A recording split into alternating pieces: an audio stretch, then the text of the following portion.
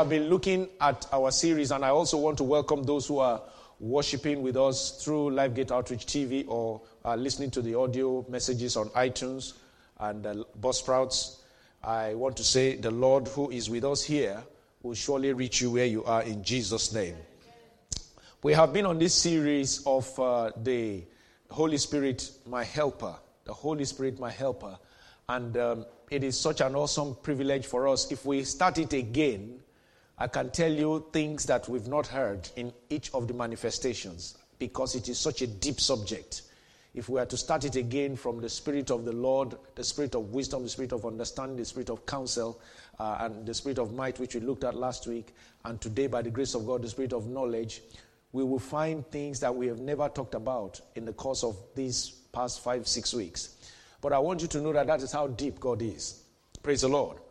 So let us continue to plow. That is why I say in this current series, because anytime we revisit these things, I believe God will be speaking to us in newer ways. Amen. So we are on divine help through the Spirit of knowledge today. We have been using our 7 golden lampstand candlesticks on a golden lampstand to depict the manifestation. This is actually from the book of Revelation chapter 1 verse 7, which talks about the 7 golden lampstands representing the Spirit of God. And so we are looking today at the 6th one, which is the Spirit of knowledge. We're saying the Holy Spirit is our helper. And we are saying that he helps us in all these ways, as the Spirit of the Lord, as the Spirit of wisdom, as the Spirit of understanding, as the Spirit of counsel, as the Spirit of might, like we looked at last week. And I wouldn't want to take much time to summarize everything, but one thing I don't want us to forget about last week's teaching, by the way, is on all our portals now, even the iTunes, the audio channels. Listen to those things because there's a lot to learn from them. Amen. The Spirit of might, which we looked at last time, there's something I want to always remember about it. Many times when we talk about might, we're always thinking about physical strength, which is true.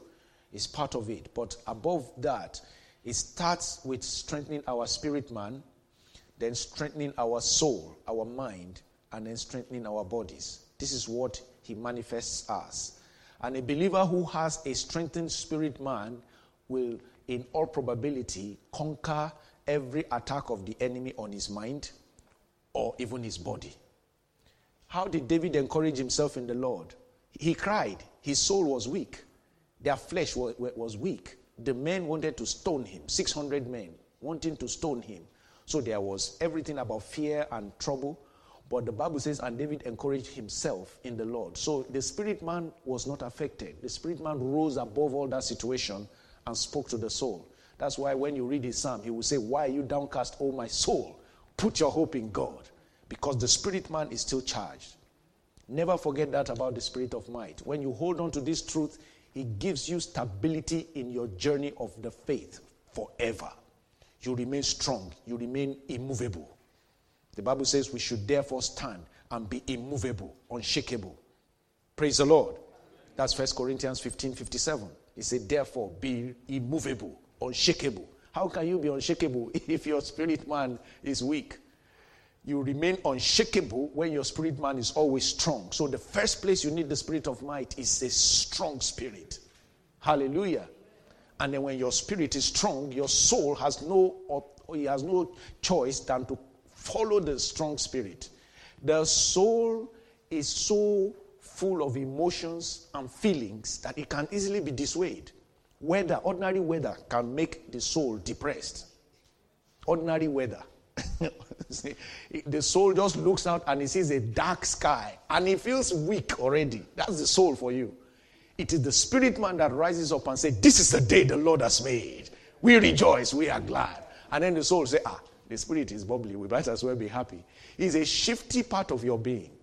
The soul will follow whatever. If you let the flesh lead your soul, oh God, have mercy. So you must keep your spirit man tuned with the Spirit of God to keep allowing your soul to follow him. And when your soul follows, your body will follow. Hallelujah. Don't forget, man is a spirit, he has a soul, and he lives in a body. Whatever you do in your house is what the house is. If you heat the house, it's hot, isn't it? If you heat the house, it's hot. The house cannot just heat itself. When you hit the house says they have heated us, we are hot. That is how the Spirit is. When you hit inside the body will be charged up. So don't forget that. That's just a quick summary about the Spirit of might and the prayer sessions we had in the course of the week. A lot were also discussed, which I believe we all learned from. But today we are looking at the Spirit of knowledge. Hallelujah. We have read our scripture reading today from 2 Corinthians chapter 4, verse 1 to 18. We'll talk about it a little bit later on, or parts of it. But our key anchor scripture has been from Isaiah chapter 11, verse 1 and verse 2. Verse 1. There shall come forth a rod from the stem of Jesse, and a branch shall grow out of his roots. Let's read verse 2 together, everybody. The Spirit of the Lord shall rest upon him, the Spirit of wisdom and understanding, the Spirit of counsel and might, the Spirit of knowledge and of the fear of the Lord. This is where we are looking at today, the Spirit of knowledge. Next week, as we round up the series, we'll be looking at the Spirit of the fear of the Lord. You see, when we talk about knowledge, we have to look at it in the many ways the Bible describes it. The word knowledge just refers to some kind of acknowledgement, some kind of information that you acknowledge. You know, when you say, I know something, you say, now I know. You say, brother, I've been seeing you for so long, I don't know your name. And then he says, my name is George. You say, now I know your name. You see, because you've acquired that information, and then that becomes knowledge to you. And then you can relate to Brother George better. You won't just say brother, or you won't just say or hello. You will be able to say George when you see him. Amen. So the Spirit of knowledge, when we talk about knowledge, it refers to recognition, acknowledgement. So to know something is to perceive it, or just to be aware of it. The awareness of an information is knowledge. So many times in Scripture, knowledge also carries the idea of some kind of deeper appreciation of something. You see, God said, now I know that you love me, concerning Abraham. Did he not know before? No. It just expressed a deeper appreciation. There is nothing God does not know. He's all-knowing. Amen. He's all-knowing. So it's not as if when Abraham was about to sacrifice Isaac, then God suddenly got knowledge. No. He knew. But when he said, now I know, what he's saying is that now I have a deeper appreciation of who you are in relationship with me. Because there are certain things about your life that you must prove. The Bible says the trying of our faith works out patience. It works out perseverance. So there are certain things that you must go through in order for you to bear the fruit of the Spirit. The fruit of the Spirit is love, joy, peace, patience. If you are not tried with hatred, you cannot know that you can manifest love. It's easy to love when the whole circumstances are smooth. It's easy to serve God. If you are not tried with snow like this, you cannot prove your love for God by going through the kind of things that you go through to get here today. I'm not undermining it, and I'm not sort of having a go at people who could not get here for obvious reasons. But you see, there are some of these things that we need to just see how it is. When we go through trials and situations and challenges, it is to help us prove. And so the knowledge means that it helps us to also have a deeper appreciation of something or a relationship. Now, knowledge can be multifaceted. We can have knowledge in different ways. So somebody can have a knowledge of a subject and they will say, the man is quite knowledgeable. If he's a good physicist, the world lost one of the best physicists that ever lived in this world, basically from all generations. As in terms of his science, I don't agree with his theological basis, so I don't celebrate him per se in that light. But give it to him, he was a clever person. He was quite intelligent. He saw things in the cosmic realms that not many people can easily see and relate to in the scientific world, in the person of Stephen Hawking. Hawking obviously was very brilliant, so we all knew he was knowledgeable. He basically invented the theory of the cosmic theories. So we know that there can be that kind of knowledge. There can be the knowledge of some facts. You know, you live in a town. As you navigate the towns, except you are like me, you can easily know all the streets. Streets are not just my friend. Thank God for the man who made SatNav. Thank God for that person. I pray for them every day. because it's almost a problem between me and my wife. You say, but we passed here many times. I say, I can't remember. I can't remember. So I'll be going, I'll put sat-nav. They say, you are putting sat-nav. I have to put, because somehow it's not my thing. It's not my thing. But some people just need to go once. Somebody like my wife, she just goes once and that's it. It sticks. There are some other things that I have unique ability for. If I see your plate number once, I don't need to memorize it. Somehow, once I see it once, I know that is your car. If you ask me what it is, I can't tell you the numbers. But if I see your car parked, I say, that's your car.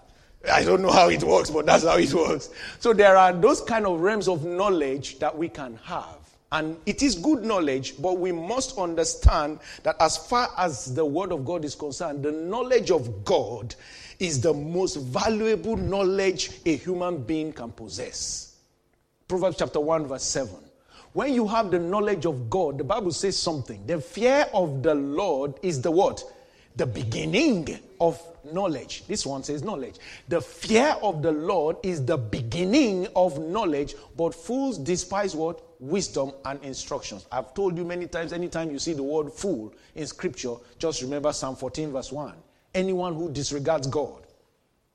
So like I said, with all due respect to the contributions of Stephen Hawking, if he truly disregarded God till he finally died, then he was not really a wise man. If he said that, there's nothing like God, everything is explained in science, then he was not truly a wise man, because the Bible says fools, those who disregard God, despise wisdom and instruction. But the fear of the Lord is where every knowledge starts. So when you fear God, your knowledge is beginning. So anything you now build on top of that is holy knowledge. It's knowledge that can deliver life to you. Amen. God said in Hosea chapter 6 verse 6, for I desire mercy and not sacrifice, and the knowledge of God more than burnt offerings. God said, this is what I desire. Mercy, not sacrifice.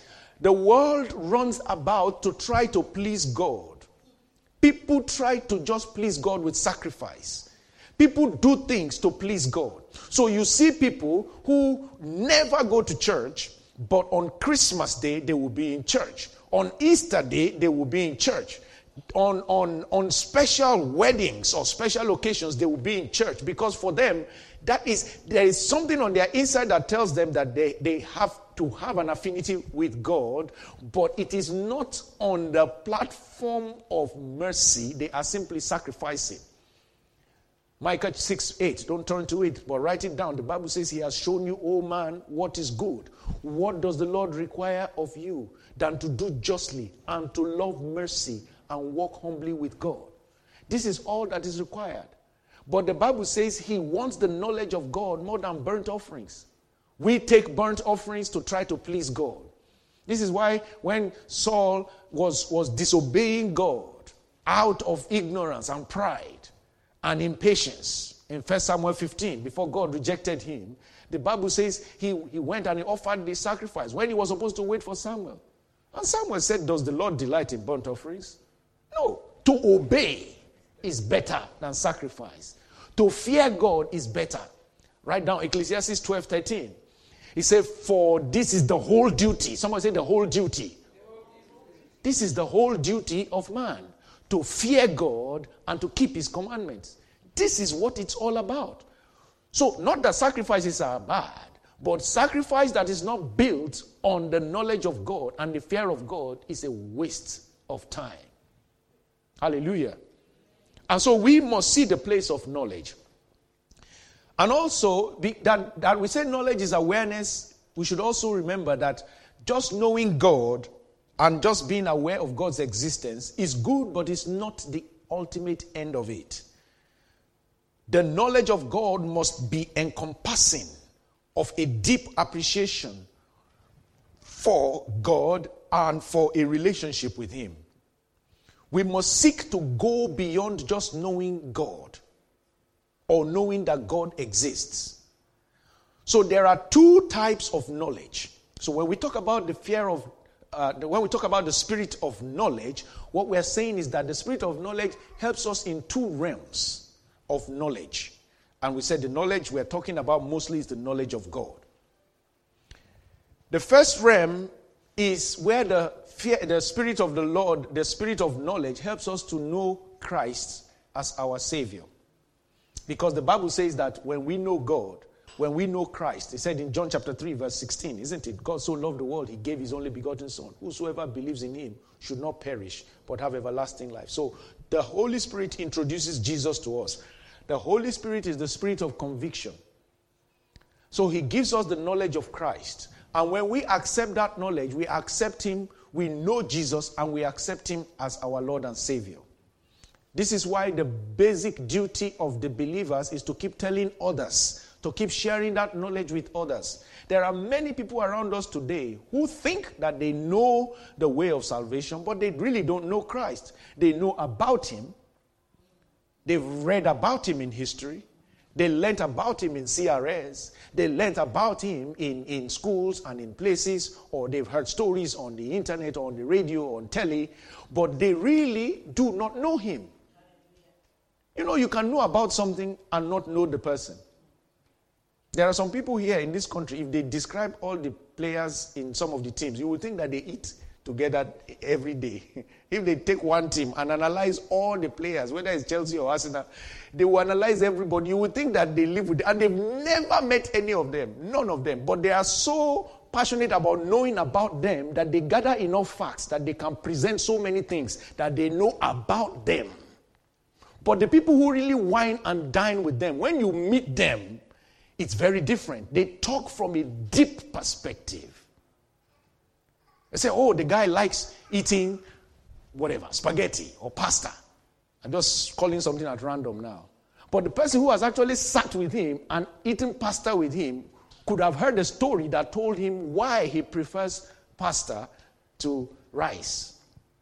Because he has a relational knowledge of him. The other person read it in books that one of his favorite food is spaghetti or pasta. So we can know about Christ and not know Christ. So the Holy Spirit, the Spirit of knowledge, helps us to know Christ. And the moment we cross that first barrier, it is called in Greek the ginosko, the beginning knowledge. Ginosko, ginosko, the beginning of knowledge.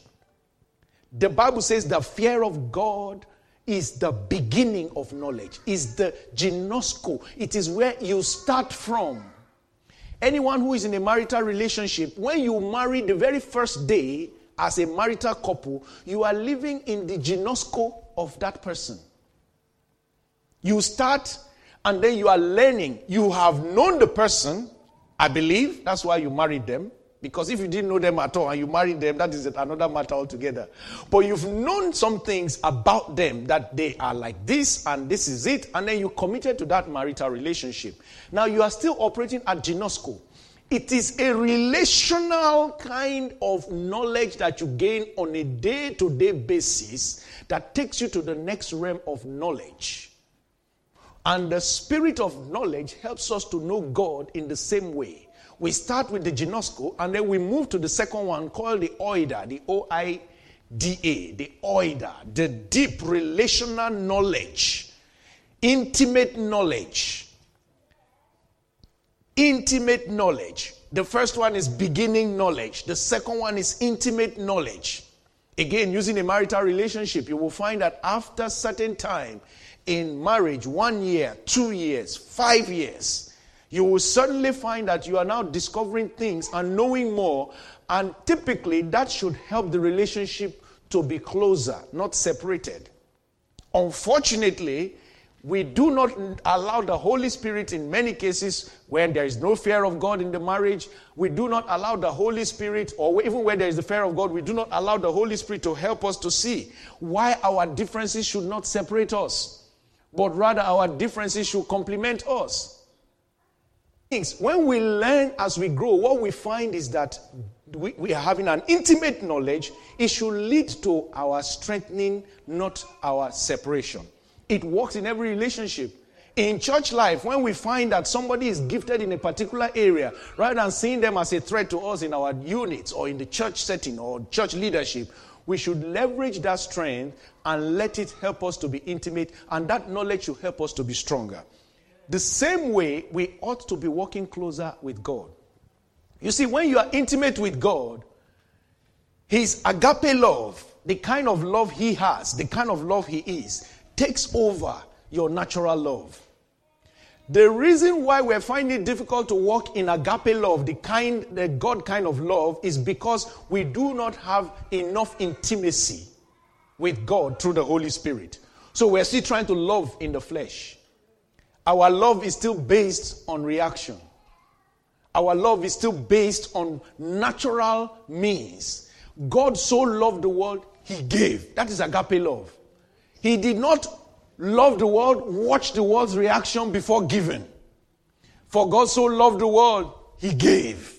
For God so loved the world, He gave. If you also love like God, you give. You don't wait for the other person to react or abuse your love before you just keep giving. Because agape love works on the altar of giving. It's unconditional. So when the more we walk with God, the more, one day, you can go through scripture so many times, and then one day the spirit of knowledge will explode something in your heart. One day I just saw, for God is patient. I've been reading that scripture for 20 years or more. I said, if God Almighty Himself is patient, that simply means I must be patient. So anytime I see impatience in me, either towards a person who is refusing to do the right thing, or even in me waiting on God to do what I ought to do right, I begin to challenge myself that I am being ungodly. This is an honest assessment you must make for yourself. For God is patient. You can always take every other scriptures. Love is kind. We know God is love. 1 Corinthians 13, isn't it? Love is kind. Love is also patient. Love does not envy. These are the things that when we have an intimate knowledge of God, they start to work with us. His supernatural way of thinking starts to become our portion as well. Now, Isaiah tells us in Isaiah 55, verse 10 and 11, he said, our ways are not His ways. As the east is from the west, so are His ways farther from us. But you know something? The Bible says that it is possible for us to have, and we have, the mind of Christ. So we can also develop. So the test for us is to see, how are we thinking? If I'm about to think about a situation, maybe something was done to me, and I'm about to react, I should ask myself, how will God react in this situation? When they provoked Him and say, you are the King of the Jews, how did He react? When a robber, a condemned criminal, looked at Him and said, if you say you are the Son of God, a condemned criminal who had no right whatsoever to say such a thing to Jesus, how did Jesus react when He said, if you are the Son of God, save yourself and us? The guy is very clever. He was just, he's being rude, but at the same time, he said, and us. So into is looking for us. He's being rude, but he's still wise. Maybe this thing can work, How did Jesus react? It was the other person. Jesus did not say one word. It was the other robber that said, which kind of character are you? This man has not done anything. We are here because you and I are criminals. This man has not done anything. And then that one, in God's wisdom, quickly said, please, if it is possible, let me be with you today in paradise. When we know God intimately, we start to think like Him. And the moment that one spoke the mind of God, what did Jesus say? He reacted to that one. He said, today, you will be with me in paradise. Amen. There is a way you can think like God. Say, I can think like God. Say, I can think like God. I will think like God. What I'm saying to you now 30 years ago will sound like heresy. But thank God, we are learning more and we are knowing more. He wants us to think like Him. Right from Genesis chapter 1, verse 26. And God made man in what? His image and after His. So what is His likeness? The way He desires to express Himself. The way He is. The way He thinks. So it is possible for us to think like God. It comes on the altar of deep revelational knowledge, daily seeking after God, praying, studying the Word. The more of the Word of God you know, the more of the Word of God you know intimately, the more godlike you become.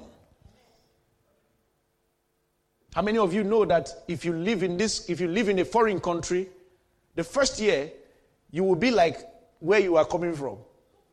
You know, all the culture of where you are coming from, whatever that country is, where you could be American, you could be African, you could be any kind of thing. But for about a year, that you will still have a lot of that your culture in you. But the more you read, the more you interact, and you move intimately with the people of the land, the more you take on the form of those people. And at a certain point, people will come and see you. They can recognize from your accent that you are not originally from that place that you are now settled, but your mannerism, your disposition starts to speak of the culture that you have embraced. This is how it is in the kingdom. When you are born again fresh, you are just a polished devil. You are just like a polished devil that, you see devil, they put good suit on him. That's just what you look like. Then gradually, your language, somebody says something to you, the first day you got born again, you might react the same way you were reacting 2 days ago. But after a month of understanding that God is patient, God is kind, you start to see that your language is changing. You are no longer speaking unbelief. You are speaking more faith because you are having an intimate oida knowledge. The spirit of knowledge wants you to go beyond ginosko. He wants you to go into oida. He wants you to have that intimate relationship because that is what will make the Christian that is meant to shine the light. Jesus said that we are the light of the world. We are a city set on a hill that cannot be hid. So we must continue to walk in the fullness of that. We have to keep doing those things. You see, when we exchange our lives with Him, when we come to Him, we have given God our own ways, our thoughts, our emotions and desires. If you are called into any realm of ministry whatsoever as a Christian, you must keep going for intimate knowledge. Oida knowledge is what will keep you strong. Because everything that tempts a person and pushes them to fall, gets them to fall at the ginosko level. But when you cross in any area to oida knowledge, the knowledge that is intimate, it becomes impossible for the enemy to cheat you again in that realm because you are already operating like God. May that continue to be our portion. In the name of Jesus. Paul said in Galatians 2:20, I have been crucified with Christ. Let's read together. It's on the screen. I have been crucified with Christ. It is no longer I who live, but Christ lives in me. And the life which I now live in the flesh, I live by faith in the Son of God, who loved me and gave himself for me. Say, it is no longer I who live. The life I now live, I live by faith in the Son of God, who loved me and gave himself for me. So when he says it is no longer I who live, so I. And then what is the I? That who is now the life I now live? Who is this I? One says he's not living again. One says I now live. Are we confused? No. If any man be in Christ, he is a what? A new creation. So there is one person that was not in Christ. That is the I that no longer lives. But the I, who is now a new creation, lives by faith in the Son of God. And what is faith? Romans 10:17. Faith comes by hearing, and hearing by the word of God. The knowledge of God improves your faith. The knowledge of God improves your standing. When you go for intimate knowledge, you live by faith in the Son of God. It takes over your life.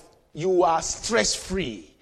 You are living like he lived. I told you this many, many times. The day I saw in the Bible that there was a storm and there were 13 people, 12 plus Jesus Christ, his disciples and Jesus on the boat. And the storm was vehemently against them.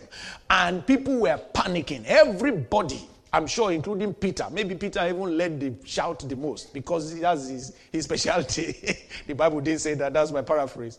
But everybody, no, there was no record that there was any of them not shouting. All of them were saying, hey, we're going to perish. And then Jesus was sleeping in the same storm. I said, there is something here. If he could be sleeping in a storm, if I understand like he understands, I will be sleeping in every storm. I have no business trying to wake up and trying to control a storm with fear. No, some of us will say we are doing warfare, but what we are doing is fear. Fear. Fear, F-E-A-R, F-A-I-R. Fear. Let me call it the way you may understand. We are not doing warfare. We are doing fear. F-E-A-R, F-A-I-R. Yeah? That's what we're doing. We say we're doing warfare. How do you know? You stand up and say, this is serious matters. Oh Lord, help us. Help us. Hey, what are we going to do now? You are mixing it all up. What are we going to do now? Hey, you mean this is how we're going to die? Oh Lord, have mercy. Hey, that is fair. That is not warfare. I've never heard that word before. I'm just giving you. That is what you are doing. That's what you are doing. Jesus stood up. He asked them, he said, why are you fearful? Why are you fearful? What has caused you to doubt? And he left them alone and said to the storm, peace, be still. This is what we must get to. Paul, who did not live with them through that experience, but had a fresh encounter with God, lived like that. By the time we read about Paul, Acts chapter 9, he got saved. We have some fantastic series coming up later this year by the grace of God. We'll be looking at some of these things in the book of Acts. You'll be amazed at the depth of God. Hallelujah.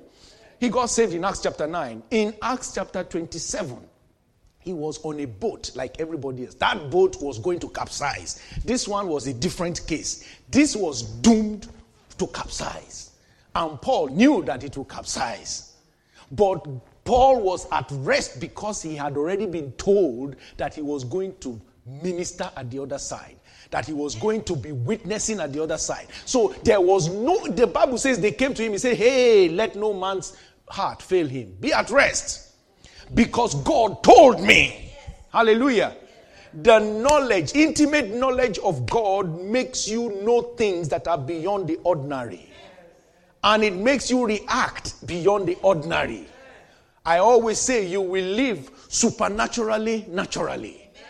When your life is in that mode, your language is different. Your disposition is different. Your understanding is different. You are never afraid of anything. They say, oh, that thing is going to cost 100,000. And you are panicking. You are panicking. No. You know, if you know that what the Bible says in Philippians 4:19 alone, if you understand Philippians 4:19, that's just one verse out of many.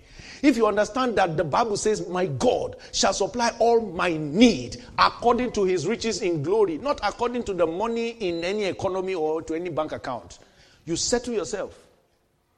A great servant of God was told recently, or there was rumors about him, that he's worth $150 million. And he didn't say anything for a long time because he doesn't talk about many things. But then one day he opened up in the States and he was preaching at a church there. I'm trying to remember the pastor now. I'll remember his name later. He was preaching there and he said something. He said, I read in the papers that I'm worth $150 million. He said that is an insult. A big insult to my God. He said, you know what I'm worth? I am worth Philippians 4:19. I said, that is the way to destroy the devil. I'm sure the devil had that again. I went bad. Oh, this guy.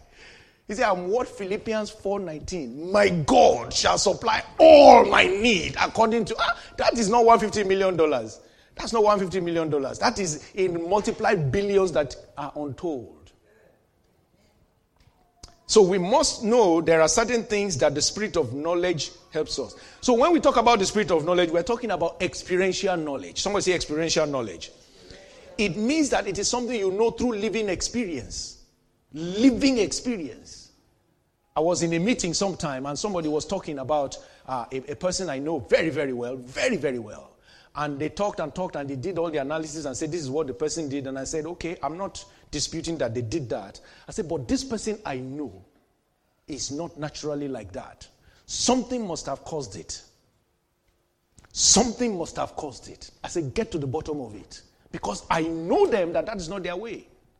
That's not their way. Praise the Lord. So Jesus showed us this, because everything we read in Isaiah 11, 1 and 2 is really about Jesus Christ that we are also supposed to follow. Jesus demonstrated this realm of intimate knowledge in many ways. One of it, I'll just give you two quick examples. John chapter 6, one of my very favorite places I use to illustrate the kind of knowledge that Jesus walked in. The Bible says concerning Jesus in John chapter 6 verse 5. You know what happened? The people were hungry. They needed to feed them. Jesus said, the Bible says, then Jesus lifted up his eyes and seeing a great multitude coming toward him, he said to Philip, what? Where shall we buy bread that these may eat? Somebody said there was a problem and there was a question. Now, there are many questions of life that are posed to you every day.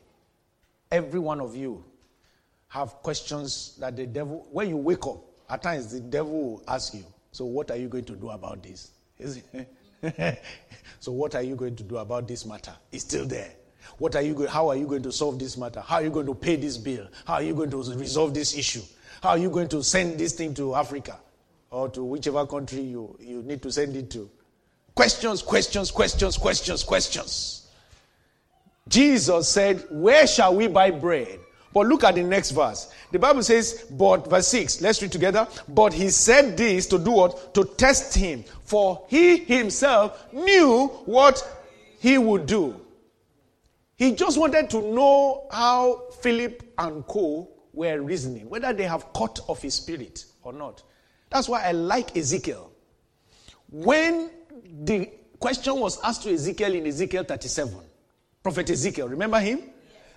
Instead of him to say, where are we going to get the money to what am I going to do to these bones? He said, Lord, you do what? You know. Only you know. Only you know. So it is so important that we rely on what God knows so that we can know what he knows and deliver ourselves from the prevailing circumstances every time. When you know what he knows, you can never be the same. You can never. It is impossible. Friends, it is impossible. The man, the Bible says, Jesus, he himself knew what he would do. And then the Bible says he asked for the 5 loaves and the 2 fish. Verse 10. Go to verse 10, please. Then Jesus said, make the people sit down. There was much grass in the place. So the men sat down in number about 5,000. Now look at what he did. He knew what he would do. Somebody say he knew what he would do. And he did what he was to do. So he did not stop at knowing what to do. Verse 11 showed us exactly what he did. Let's read together. And Jesus took the loaves, and when he had given thanks, he did what? Distributed them to the disciples, and the disciples to those sitting down, and likewise of the fish, as much as they wanted. The first thing he did was to give thanks with the 5 loaves and 2 fish. We cannot overemphasize the importance of thanksgiving. The Bible says, let the people praise thee, O God. Let the people praise thee. Then the earth shall yield forth her increase. Psalm 67 verse 5. Let the people praise thee, O God. Let the people praise thee. Then the earth shall yield forth her increase. How many of us know that many times we complain more than we praise? We complain more than we give thanks. What can this do? If you read the story, they said there is a boy here with 5 loaves and 2 fish. What can this do among the so many here? They use question to answer question. They use question. Jesus said, what are we going to do? Where are we going to get bread? They said, what can this do? Instead of asking the master, Lord, what shall we do? how shall it be? Like Mary asked, how shall it be? Because physically speaking, we cannot explain. When you ask God the right questions, you get the right answers. Ask in faith, the spirit of knowledge will give you the right answers. There are things that you must know for your life to move from where it is now to the next level. I was praying here about midnight, just overnight, and downstairs, and I was just worshiping all by myself. And the Holy Spirit was showing me things. And by myself, in my person, just me alone in the building, I was shouting and leaping because what I could see in the Spirit is glorious and beautiful. Hallelujah. You have to understand how to break into that realm. You need to understand it. John 8:32 says, and you shall know the truth, and the truth shall set you free. It shall make you free. The truth will keep you from every situation of bondage. Hallelujah. So the Bible says he told them, give them as much as they wanted. Let us learn to know how to switch to thanksgiving. Everything. Whatever you are about to complain, look at it. The Bible says, in everything give thanks, for this is the will of God concerning you in Christ Jesus. There are some things that will happen to you in life. If God had told you that they will happen, you will beg him to take your life before they happen. So he will not tell you. If God tells you that this is going to happen, you say, this is your bright future. You say, yay, Lord, thank you. Say, but along the way, this is what will happen. You say, if I will go through this, I don't want. So he doesn't bother to tell us those in between. If he told Joseph that there was prison, there is pit, there is prison, there is Potiphar's house, he will say, whatever, that king you want, go and find him somewhere else. Go and find that king somewhere else. I'm not interested. He said, your brothers will bow down. I don't care. I don't want them to bow down. If it is to go to prison before they bow down, no, I don't need their bowing down. So he doesn't show us those things, but they are part of what we must go through. You must go through it as an individual. You must go through in your family. You must go through as a church. There are things that we must go through whether we like it or not, because they will work together for our good and help us to build the capacity that God is desiring that we build. Hallelujah. It takes knowledge. His ways are past finding out. Hallelujah. Read up Matthew chapter 12. We don't have time to go into that now because we're about to break bread. Matthew chapter 12, the Bible says there was a demon-possessed man. They brought him to him in verse 22. And he was blind and mute, and Jesus healed him. And then the man could now speak, and he saw also. But the multitudes, verse 23, they were amazed. And they said, could this be the son of David?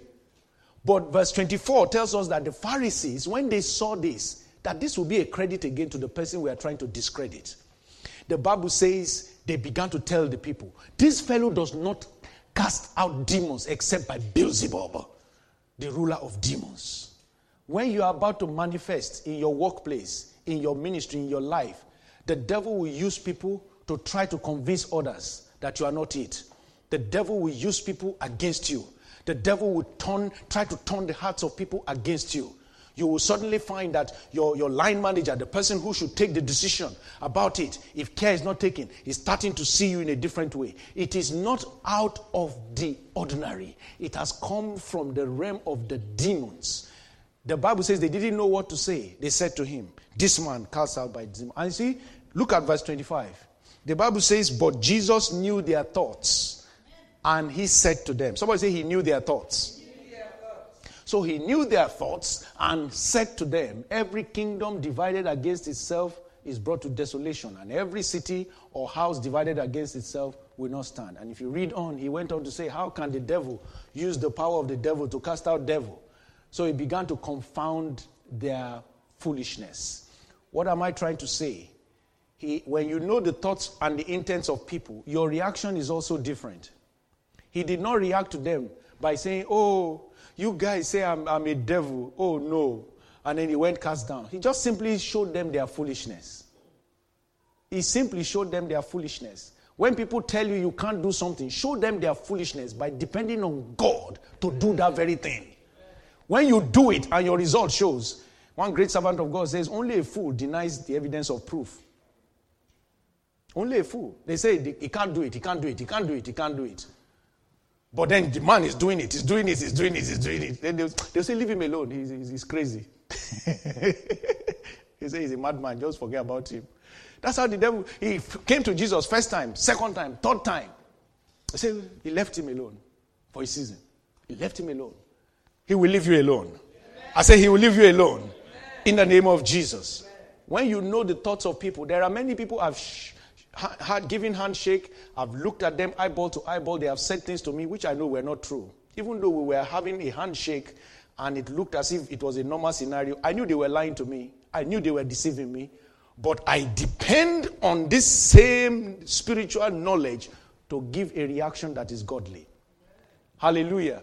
It is not an easy thing to do.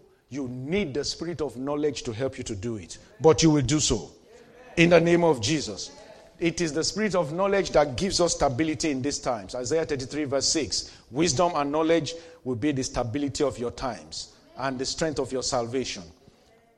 The Lord will continue to keep you stable. In the name of Jesus. When we read in 2 Corinthians chapter 4, when we had our Bible reading earlier on, we have some verses there that tells us in verse 6. I just want to quickly share that with us before we close.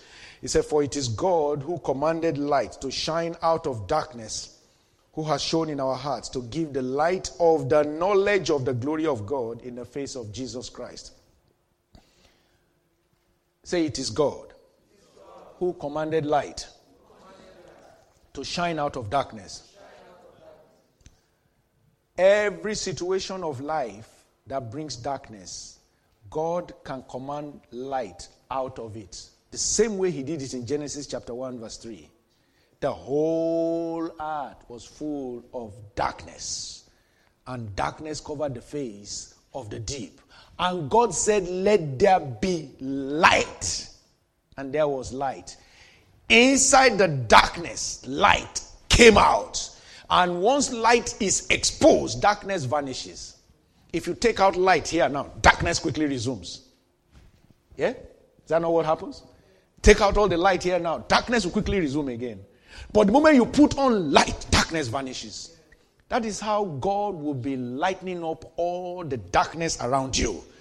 In the name of Jesus, it will be coming to you and manifesting by way of knowledge. You will know what to do. 5,000 plus people to be fed. How is it going to be? Light came forth. And everybody had more than enough. At the end of the day, they gathered 12 baskets full. We always say jokingly that one basket for each disciple, to keep reminding them that they should not be in unbelief. So Peter carried his own basket home, all of them, one basket. So when they see that basket, they remember that he's faithful. That is my interpretation. Hallelujah. The Bible says, let's read verse 7. It says, but we have, let's read together. But we have this treasure in earthen vessels, that the excellency of the power may be of God and not of us. Verse 8. We are hard pressed on every side, yet not crushed. Somebody say knowledge. We are perplexed, but not in despair. Somebody say knowledge. We are persecuted, verse 9, but not forsaken. Somebody say knowledge. We are struck down, but not destroyed. Somebody say knowledge. You see, everything that delivers the counter effect to you is on the platform of knowledge. We are hard pressed on every side, yet not crushed, because we know that the Bible says that the Lord will continue to strengthen those that wait upon him. Knowledge. We are perplexed, but not in despair. We may be bedazzled, we may be confused, but we are not afraid. Because God has not given us the spirit of fear, but of power and of love and of a sound mind. We have knowledge. We have knowledge of the right spirit. Hallelujah. We are persecuted, but not forsaken, because we have knowledge that he said he will never leave us nor forsake us. Hallelujah. Every time that you are going through things, you gain stability over trials, threats, persecutions. even your falling, even when you fall out of ignorance or simply fall out of pressure, out of weak strength. The Bible says if you faint in the day of adversity, Proverbs 27:10, your strength is weak. So even if you fall out of weakness, in quote, the Bible says that you can also be strengthened again. May the Lord continue to help us with the spirit of knowledge. In the name of Jesus. Proverbs 24 verse 5, before we break bread today. Say, a wise man, let's read together. A wise man is strong. Yes, a man of knowledge increases strength. A wise man is strong. Yes, a man of knowledge increases strength. You will continue to increase in strength. As you gain the knowledge of God, you will continue to increase in strength. In the name of Jesus. Let's rise to our feet and just thank God for the word we have heard today.